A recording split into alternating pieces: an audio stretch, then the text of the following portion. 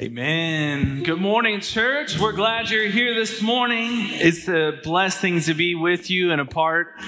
If you're online with us, we are glad that you are here with us. If you are here, it's glad to see your eyeballs and see your beautiful faces this morning. I know that we have a lot going on in our world, and that is why we must go to the Word of God for the answers. Amen? Amen.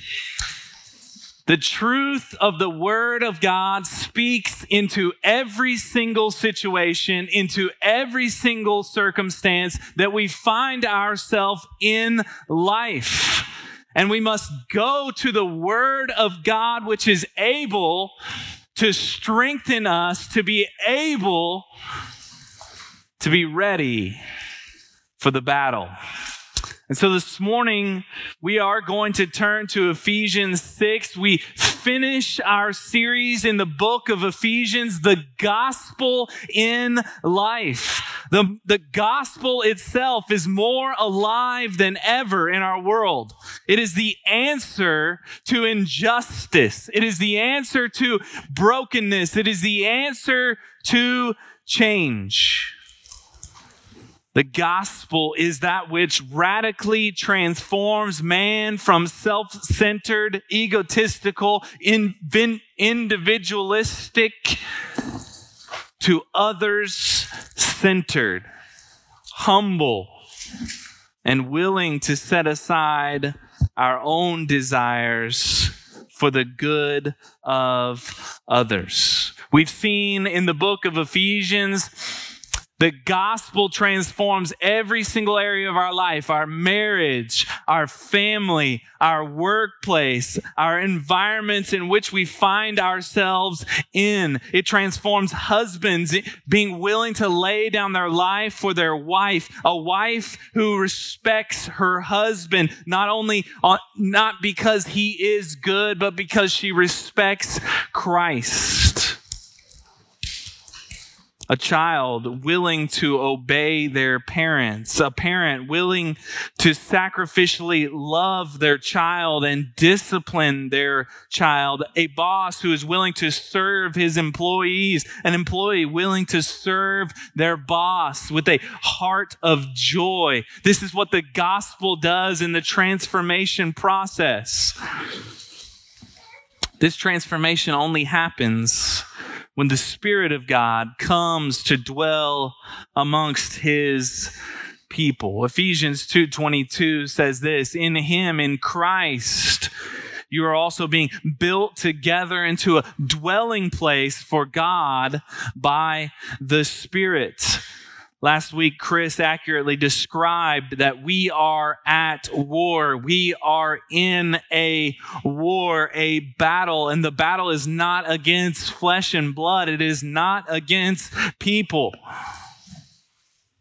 But the war that is being waged is against an enemy ever since Satan entered into the Garden of Eden. He began to tempt mankind to rebel against God and against His word. Remember Satan's scheme in the Garden of Eden in Genesis chapter 3? His scheme is the same as it was back then as it is today, to try to get people of God to doubt God, the character, the nature, the goodness of God, and to doubt His word as true. You remember what He said in the garden? Did God really say, you shall not eat of any tree of the garden? You see, Satan operates in this system we call the world. Paul talks about this system in which Satan is the prince or the power of the air. Paul talks about it in Ephesians 2.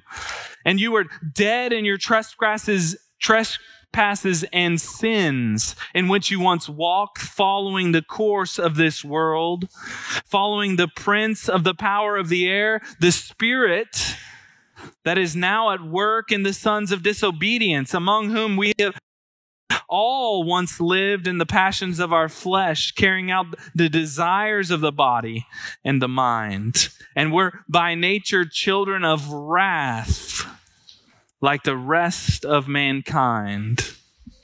You see, what that passage tells us in Ephesians 2, that we were once against God, enemies of God. We fought with Satan. Now that we have put on Christ, we face that enemy. And the enemy wages war. He wages war against our flesh or our human desires, that which is inside of us. Satan himself, which is outside in the demonic realm, in which we cannot see. And he has set up this system in which we call the world. Satan controls the unregenerate people and have developed chaos and sin. And this is why the church exists. This is why the people of God exist, to advance the gospel. With the gospel of peace, bringing people who are against God, angry at God, into peace with God. As the church standing side by side with one another. This is why the battle is not against flesh and blood, because we don't fight the people. We fight what is behind, what is veiling people from seeing the light of the gospel. Ephesians 6:13, if you'll turn with me there, we'll read that passage as we see the armor of God displayed before us. If you'll stand with us in the reading of the word of God, we can go from there this morning. Ephesians chapter 6, verse 13. Therefore, take up the whole armor of God, that you may be able to withstand in the evil day, and having done all to stand firm, stand. Therefore, having fashioned on the belt of truth, and having put on the breastplate of righteousness, and as shoes for your feet, having put on the readiness given by the gospel of peace. In all circumstances, take up the shield of faith, with which you can extinguish all the flaming darts of the evil one. And take the helmet of salvation and the sword of the Spirit, which is the word of God, praying at all times in the Spirit with all prayer and supplication. To that end, keep alert with all perseverance, making supplication for all the saints. And also for me, that words may be given to me in opening my mouth boldly to proclaim the mystery of the gospel, for which I am an ambassador in chains, that I may declare it boldly as I ought to speak. You can be seated. Let's pray. Father, we thank you for your word and your truth. Lord, we thank you that you are able to overcome the enemy. Father, we cling to the gospel of truth in our lives, in our hearts, in our minds as we put on Christ. Father, we see all of the things going on in our world. We see all of the different things that are happening. And yet, Father, we ask during this time that you would speak directly through your Spirit by the word of God, that we would be able to withstand any temptations that come our way, any fears that speak untruth into our hearts and our minds, and that we would counter that with the truth of the word of God. Father, we pray that you would advance the kingdom of God this morning. We pray that you would repair and restore and revive us again as hearts of people. And Father, give us the peace that we need that only comes through the gospel of grace. Father, we ask all of these things. In Jesus' name we pray. Amen. In 1864, a physician named Ignaz Semmelweis stumbled upon a theory we now call the germ theory. We've probably been accustomed to germs lately, some of us, right? In those days, everyone thought, this is 1864, not too long ago, everyone thought diseases would spontaneously generate in the body because there was something wrong with the body, like having too much blood or getting too hot or something like that. And so doctors would actually go between patients without ever washing their hands. That's a definite no-no in today's world. Plus, it was believed that in those days that a gentleman's hands didn't need washing because they were clean. And so doctors would go from working on a corpse of a dead person to delivering a baby. And this is why death rates in hospitals were so incredibly high. Semmelweis began to suspect that they were carrying diseases with them in small particles invisible to the human eye. He didn't know what to call them, so he called them microbes, literally little pieces of flesh. It seems so obvious to us now, but nobody in those days thought that way. He tested his theory by just having interns who washed their hands with a little chlorine before delivering babies and found the mortality rates went dramatically down. But even then, the doctors wouldn't accept his theory, because the idea that all this destruction was caused by something that you could not see just was unbelievable to them. At a famous conference, he pleaded with his fellow doctors, "Gentlemen, for God's sake, please just wash your hands."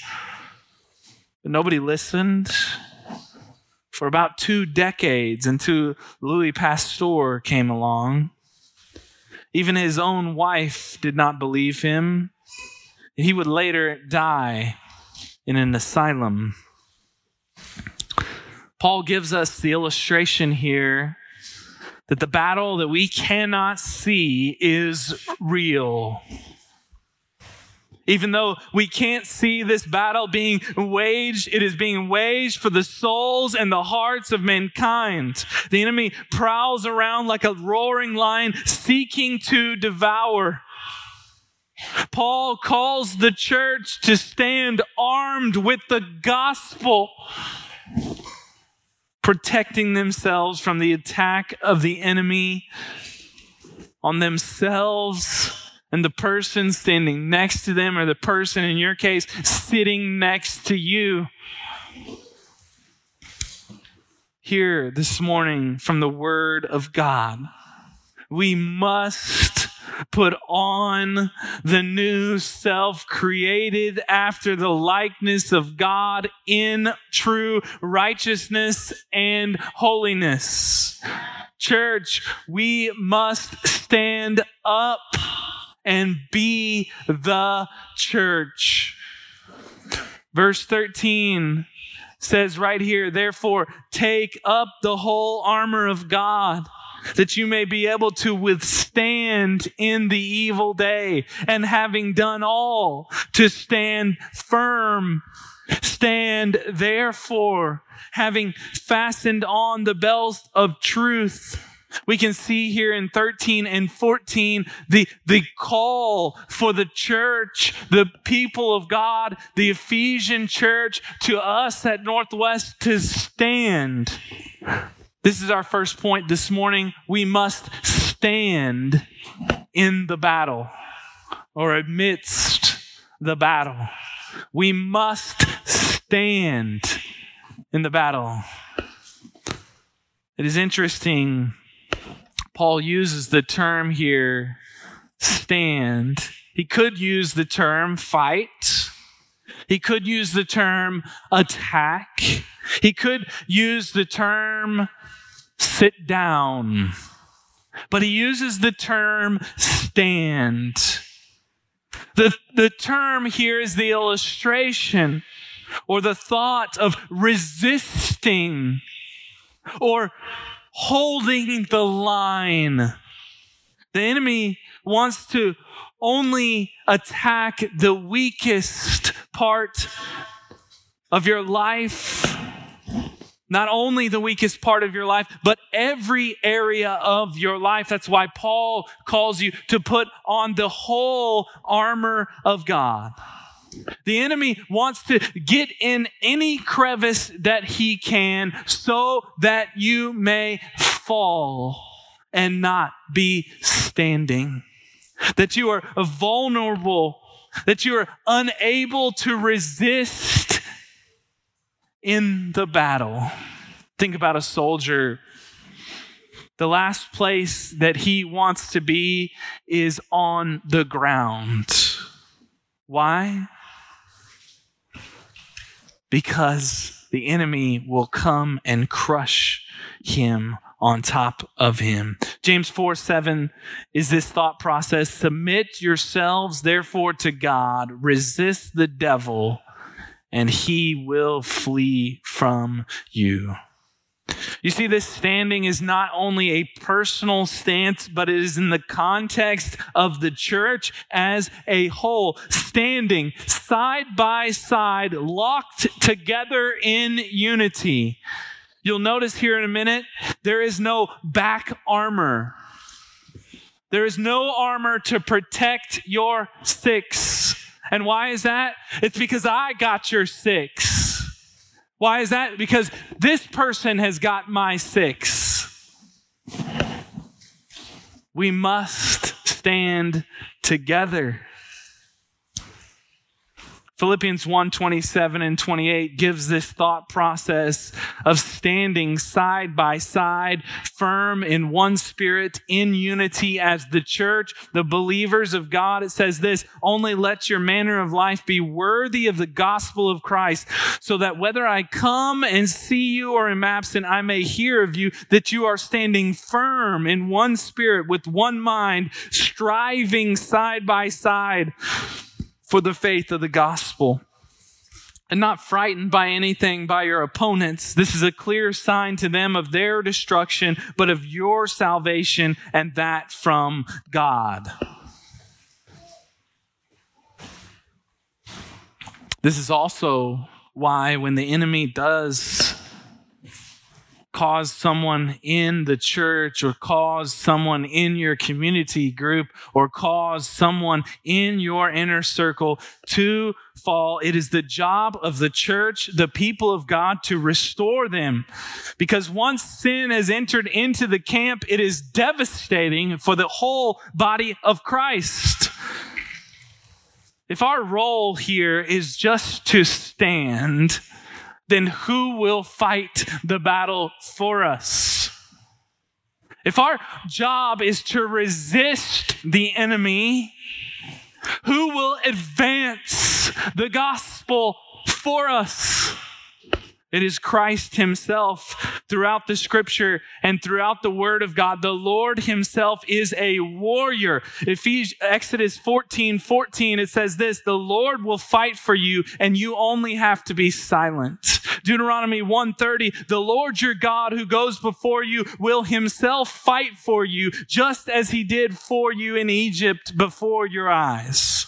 This is what Jesus did. He fought for us against sin and death on the cross, dying for us, declaring victory for us. And this is what he does in the life of people. We are armed with the gospel, and Christ comes with the Spirit of God that lives inside of us, and he advances the gospel. He unveils their eyes to see the truth of the gospel and allows people to come to Christ.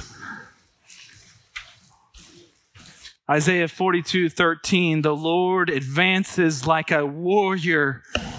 He stirs up his zeal like a soldier. He shouts, he roars aloud, he prevails over his enemies. Church, if we decide that we're going to take the hill without the Lord going before us, guess what? We will fail every single time. But Paul reminds us that the Christian life is not easy. Did you think that the Christian life was going to be easy? Did you sign up for cupcakes and rainbows? We are in a battle. As long as we are on this earth and Lord allows us to have breath in our lungs, we will be fighting against the enemy. All of our days as believers, we will fight for our family. We will fight for our children. We will fight with the truth of the gospel armed in every single part of our life. Are you prepared for the battle? Have you prepared your wife for the battle? Have you prepared your children for the battle? Have you prepared your grandchildren for the battle? Have you prepared your husband for the battle that they will wage every single day? Verse 14 says, "Stand, therefore, having fastened on the belt of truth, having put on the breastplate of righteousness, as for shoes your feet, having put on the readiness given by the gospel of peace in all circumstances, take up the shield of faith, in which you can extinguish all the flaming darts of the evil one, and take the helmet of salvation and the sword of the Spirit, which is the word of God." This is our second point this morning. And obviously we could probably preach this in a sermon series of 6 to 7 different sermons, and we're going to try and boil it down into one, but it is this: put on Christ. Put on Christ. Remember, Paul is telling us at the beginning of this section in verse 10, finally. That's what he says, finally. This is a summary of the book. Paul is not addressing new things here. He is summarizing everything that he has already said in the book of Ephesians. He's calling the church to be the church, to place the gospel in every area of their life. This is not some exercise in demonic protection. This is not analyzing some way that you put on some amulets to protect you against demonic forces. No, this is putting the gospel in every single area of your life, and he illustrates that by using the soldier. Apply the gospel to your life. Let's look at the first one, the belt of truth. Having fastened on the belt of truth, the truth of the word of God from the gospel, which is Christ. Look at Ephesians 4, verse 20. He's talking about, do not walk as the Gentiles do. And then he says in verse 20, but that is not the way you learned Christ, assuming that you have heard about him, that you were taught in him, as the truth is in Jesus. The truth is in Jesus, to put off your old self, which belongs to your former manner of life and is corrupt through deceitful desires, and to be renewed in the spirit of your minds, and to put on the new self, created after the likeness of God in true righteousness and holiness. The truth is in Jesus. Jesus said, I am the way, the truth, and the life. No one comes to the Father except through me. Now, going back to the illustration here, most soldiers wore a large square piece of material that they would cut holes in the head and for arms. So think of like a sheet coming down, baggy, and all of those things would drape loosely over the soldier's body. Have you ever tried to play basketball or any sport for that matter in a trench coat? That's what it's like. You're waving around, you got this thing moving, you can't really move that well. I guess that's why they went to the shorter shorts for the basketball players. When I played, they were below the knee. Anything above the knee was considered a no-no. Now it's like, whoa, those are way short, way too short. I'm getting old. But for that matter, so they had this belt to tuck in their tunic. By tucking in their tunic, they didn't have it waving around. It wasn't bothering them in the battle. They could move quickly. They could respond quickly. They were ready for the battle. Guess what, church? To be ready for the battle, you've got to put on Christ. You got to know Christ. You got to understand that he is the truth, and you got to know the gospel. The Old Testament refers to the belt on the Messiah, the messianic warrior. And this is what Paul gets it from Isaiah chapter 11, verse 5. Righteousness shall be the belt of his waist, and faithfulness the belt of his loins. The messianic warrior who carries on his mission, he fights the enemies. Christ actually gives us his belt that we can put on as he advances the gospel, and we stand behind him and resist the arrows of the enemy. Here we go. Number 2, breastplate of righteousness. In ancient Jewish thought, the heart represented the mind and the will, and the bowels here were the seat of emotions and feelings. Again, this is the place where you do not want to get struck. The vital organs of the body. We can lose an arm, but we can't lose our hearts. It is where the enemy attacks the hardest with his set of desires for the world, the things of the world. And these desires rage against our body or our flesh. And yet again, the Lord asks us to put on Christ again, as he is the warrior. In Isaiah 59:17, it says, he put on righteousness as a breastplate and a helmet of salvation on his head. He put on garments of vengeance for clothing and wrapped himself in zeal as a cloak. So what do we put on? We put on the righteousness of Christ. We are declared righteous. Why? Because Christ paid for our sin on the cross. Did you know we actually protect ourselves from the desires of the world by rejecting those desires? It's kind of a cycle here.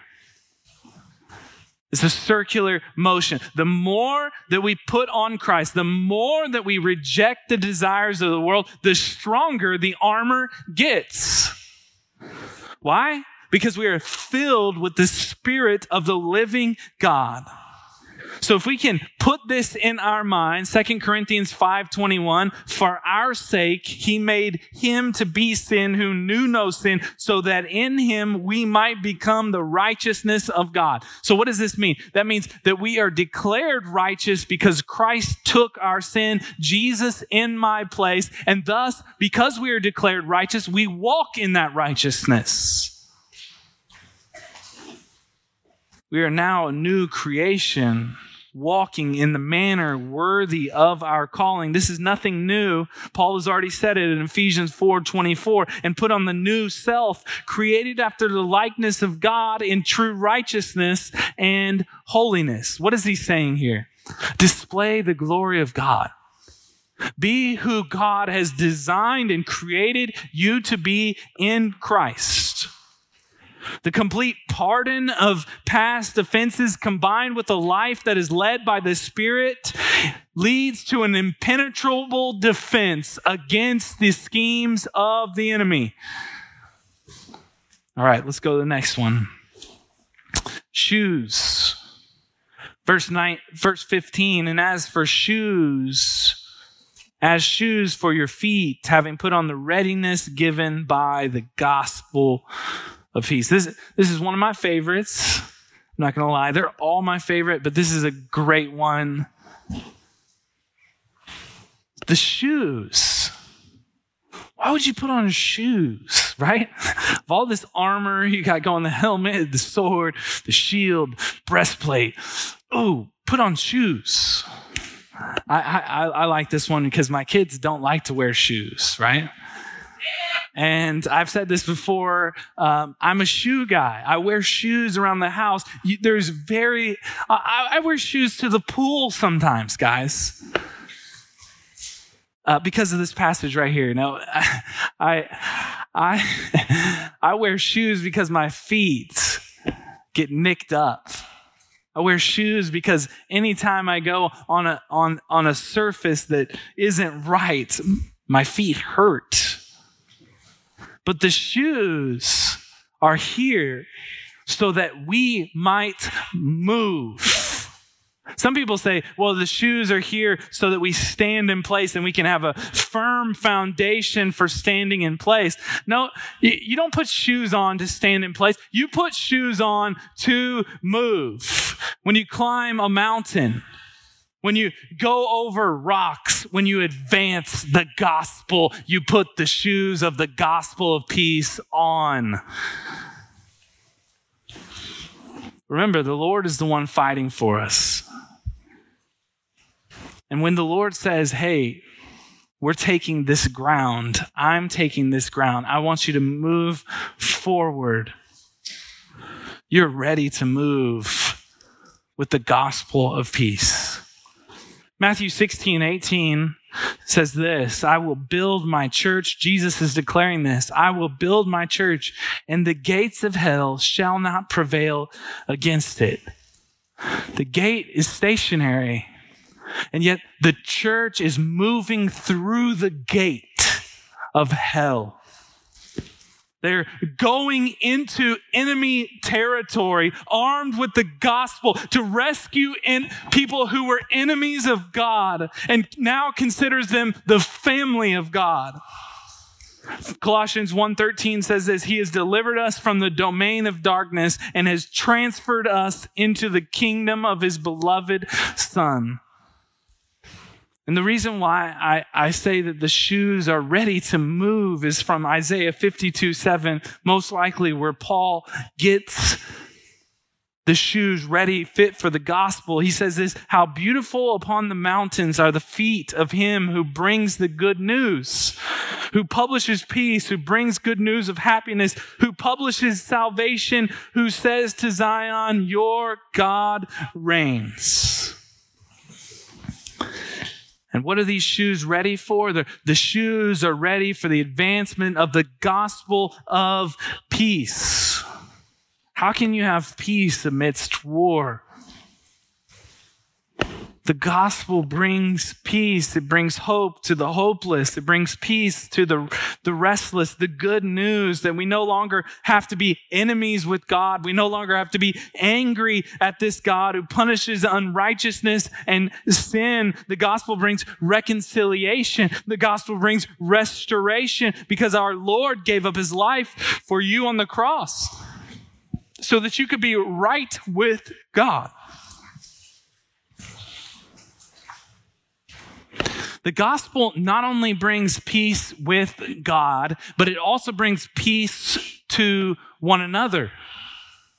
Paul has said this already, talking about the peace the gospel brings in Ephesians chapter 2, verse 14. For He Himself is our peace, who has made us both one and has broken down in His flesh the dividing wall of hostility. He's talking about the church here, Jews and the Gentiles being one. Now Christ has taken down this wall of hostility by abolishing the law of the commandments expressed in ordinance, that He might create in Himself one new man in place of two, so making peace, and might reconcile us both to God in one body through the cross, thereby killing the hostility. And he came and preached peace to you who are far off and peace to you who are near. For through him we both have access in one Spirit to the Father. So then you are no longer strangers and aliens, but are fellow citizens with the saints and members of the household of God, built on the foundation of the apostles and prophets, Christ Jesus himself being the cornerstone, in whom the whole structure being joined together grows into a holy temple in the Lord. In him you also are being built together into a dwelling place for God by the Spirit. Church, the only way that we have unity is through Christ. He takes the walls of hostility down and he makes a new people, the people of God, which is the church. Verse 14. Just one more thing before I move on. We are not white. We are not black. We are not Native American. We are not American first. We are the church, the people of God first. The people of God are defined by Christ himself. Now, I'm not taking any of the sides. I'm not taking any away from the injustice, the oppression. I am saying, church, we should be united as the people of God.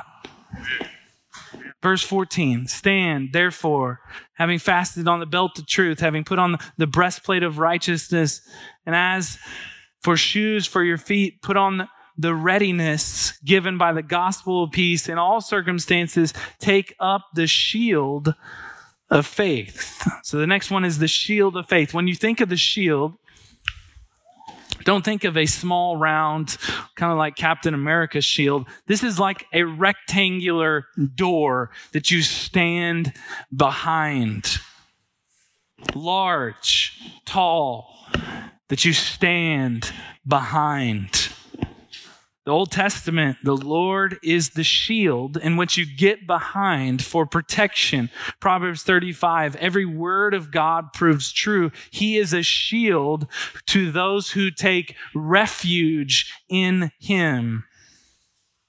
Often these shields in which you're taking refuge behind would be linked together to create this impenetrable wall. The picture here is the church locked arm in arm, creating these shields to which the enemy is trying to throw darts, and yet the person next to me is just as important as myself holding the shield up.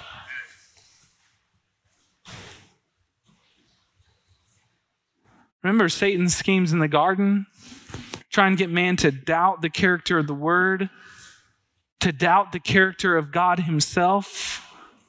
And he throws these flaming missiles all day long.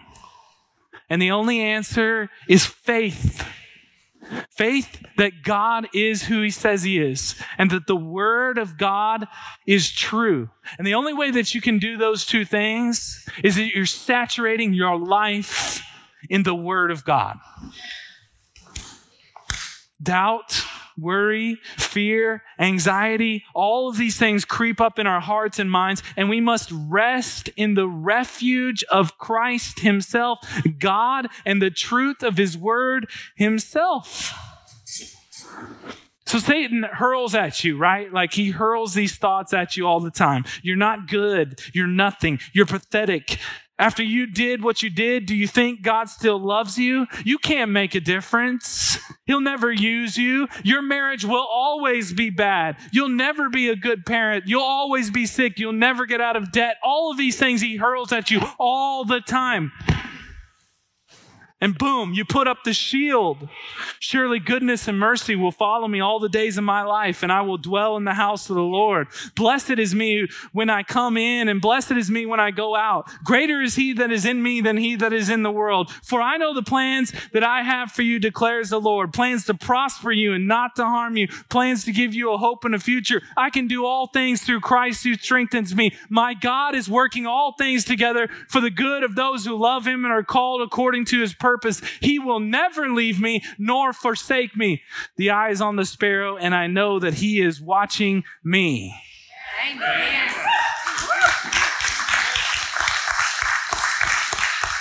Boom, shield. The truth of the word of God comes to life, and you have faith in the promises in which he puts forth in his word. When you begin to hear those messages and those darts, you put up the faith.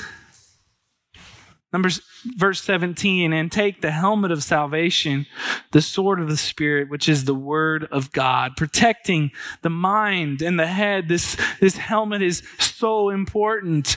He talks about this helmet in 1 Thessalonians 5:8, but since we belong to the day, let us be sober, having put on the breastplate of faith and love, and for a helmet, the hope of salvation.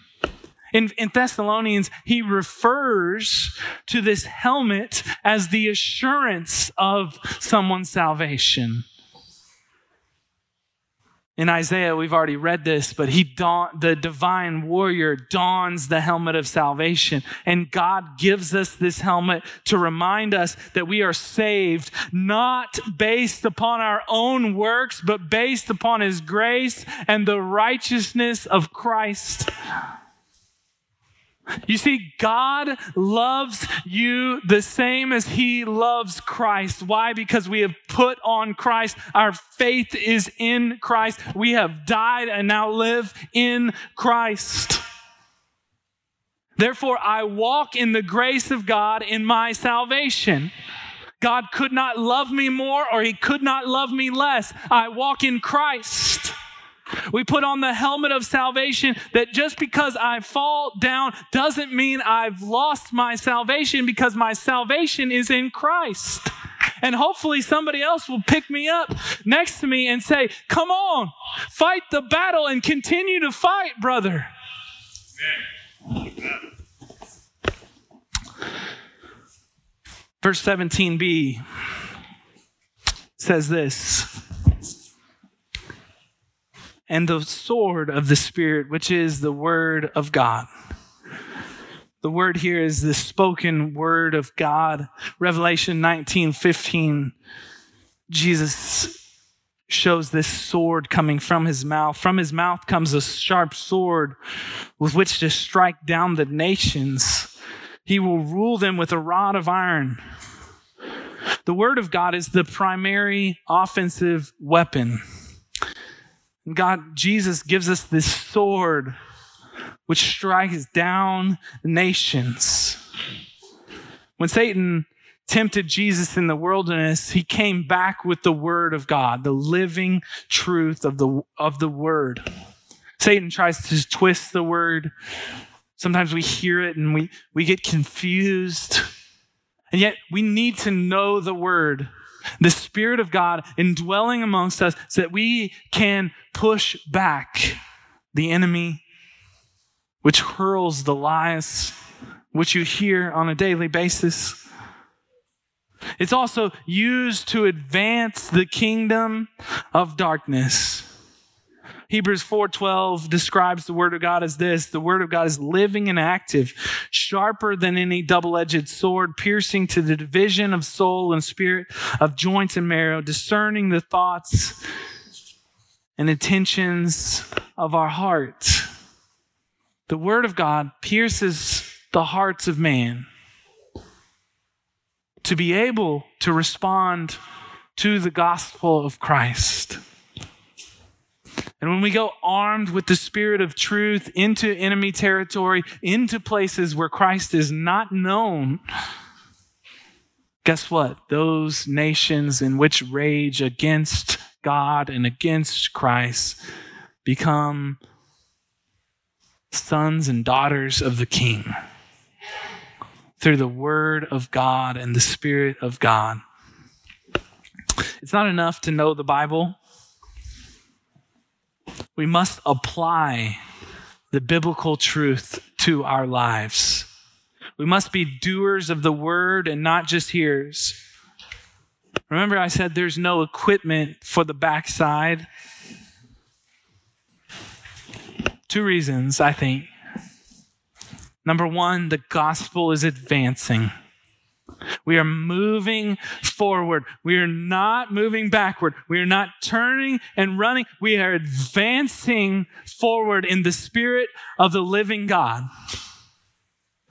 The other reason is because, church, we are to live in gospel-centered community. We are to live in a community of faith, of believers in which they stand next to one another. They cover each other's backs.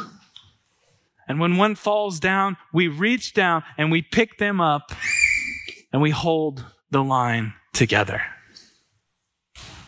Verse 18 says this: praying at all times in the Spirit, with all prayer and supplication. To that end, keep alert with all perseverance, making supplication for all the saints, and also for me, that words may be given me in opening my mouth boldly to proclaim the mystery of the gospel, for which I am an ambassador in chains, that I may declare it boldly as I ought to speak. This is our third point this morning. Pray in the Spirit at all times. John Piper says this: prayer is primarily a wartime walkie-talkie for the mission of the church, as it is to advance against the powers of darkness and unbelief. It is not surprising that prayer malfunctions when we try to make it a domestic intercom to call upstairs for more comforts in the den. God has given us a prayer as a wartime walkie-talkie so that we can call headquarters for everything we need as the kingdom of Christ advances in the world. End quote. Most likely, if you're not seeing the advancement of the kingdom of God in your own life, if you're not seeing the advancement of the kingdom of God in your circles of influence, if you're not seeing the advancement of the kingdom of God in your community, then you're not praying.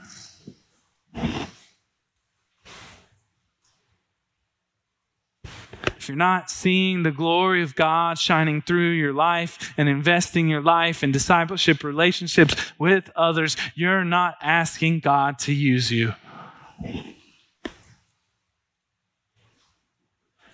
And then he says, pray in the Spirit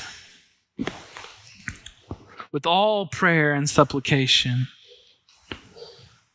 Praying in the Spirit is that which allows you to pray the will of God. It allows you to pray what God's desire and what He wants. Romans 8:26 says this: likewise, the Spirit helps us in our weakness. For we do not know what to pray for as we ought, but the Spirit Himself intercedes for us with groanings too deep for words. And He who searches the heart knows what is the mind of the Spirit, because the Spirit intercedes for the saints according to the will of God. You see, the Spirit is that which helps us to pray what God's desire and His will is for our life.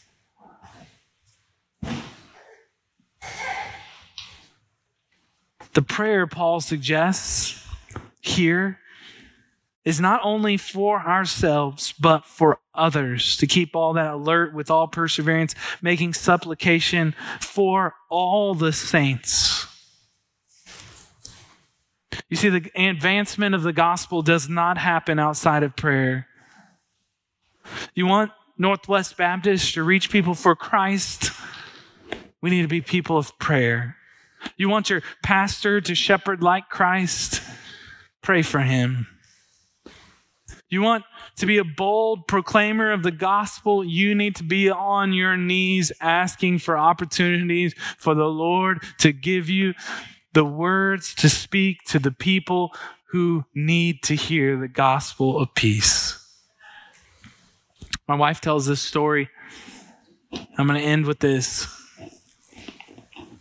The story is about a night.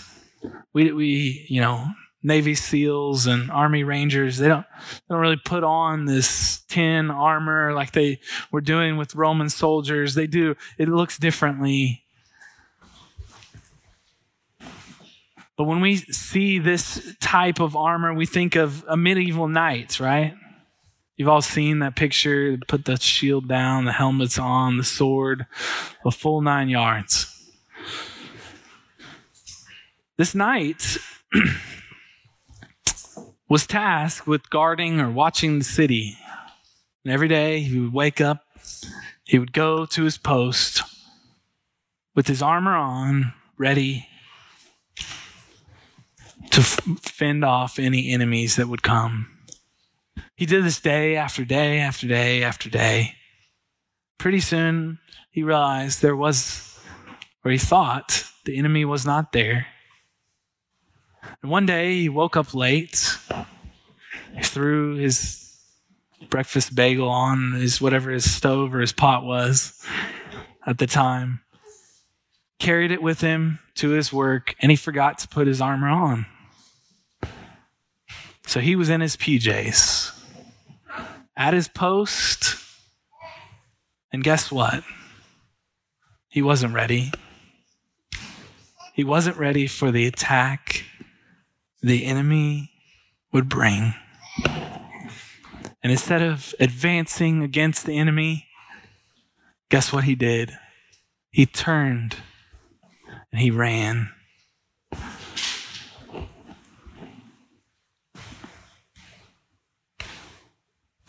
That's not what God's design is for his people.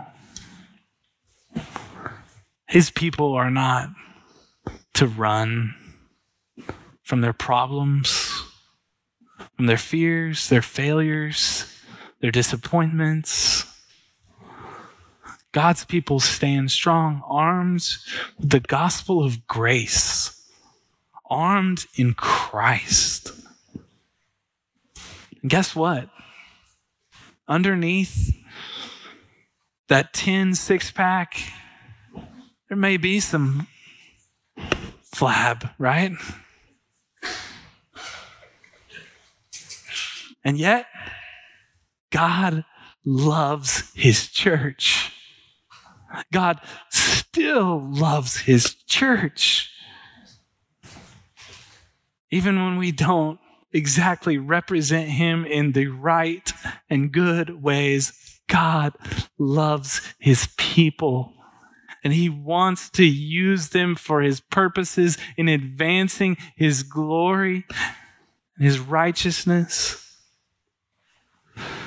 Exodus 15:3 says this, "The Lord is a warrior. Yahweh is his name." Psalm 18:39 says this, "You have clothed me with strength for battle. You subdue my adversaries beneath me."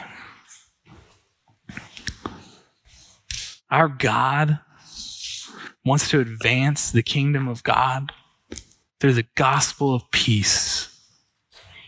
Would we join him as people who repent of our own direction, the ways of the world, and put our faith and trust in the one who is worthy of our praise and glory, who is worthy to put on his armor, to put on Christ, to live a life that is pleasing to our God?